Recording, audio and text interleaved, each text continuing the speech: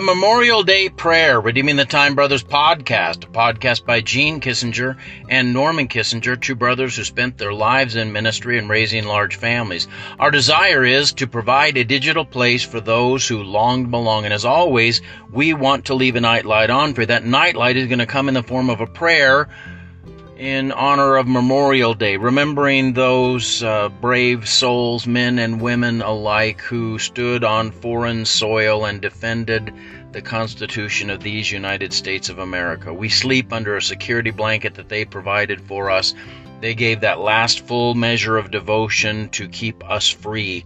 We live in a world of abundance and blessing because they cared enough to risk everything. We are able to be with our families today because they won't ever be able to be with their families ever again. That's staggering to me, and we owe them a debt, and we need to honor that sacrifice. Let's pray together now. Dear Lord God, I thank you for this day, and I thank you that we have been wise enough to set it aside to remember those heroic souls, God, that stood valiantly, courageously.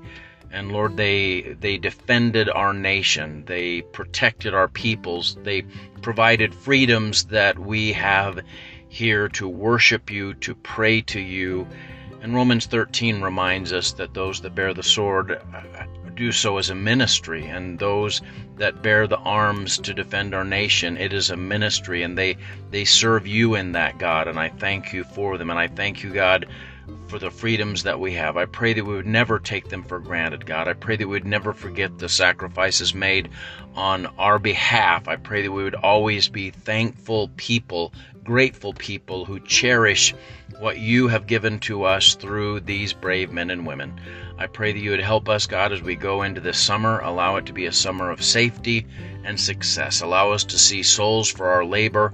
Allow us to be consistent in our outreach, that we might begin to be salt and light to this decaying culture. Give us sure strength, God, in Jesus' name, amen. Hey, God bless you. I love you, but Jesus loves you so much more. Have a great night.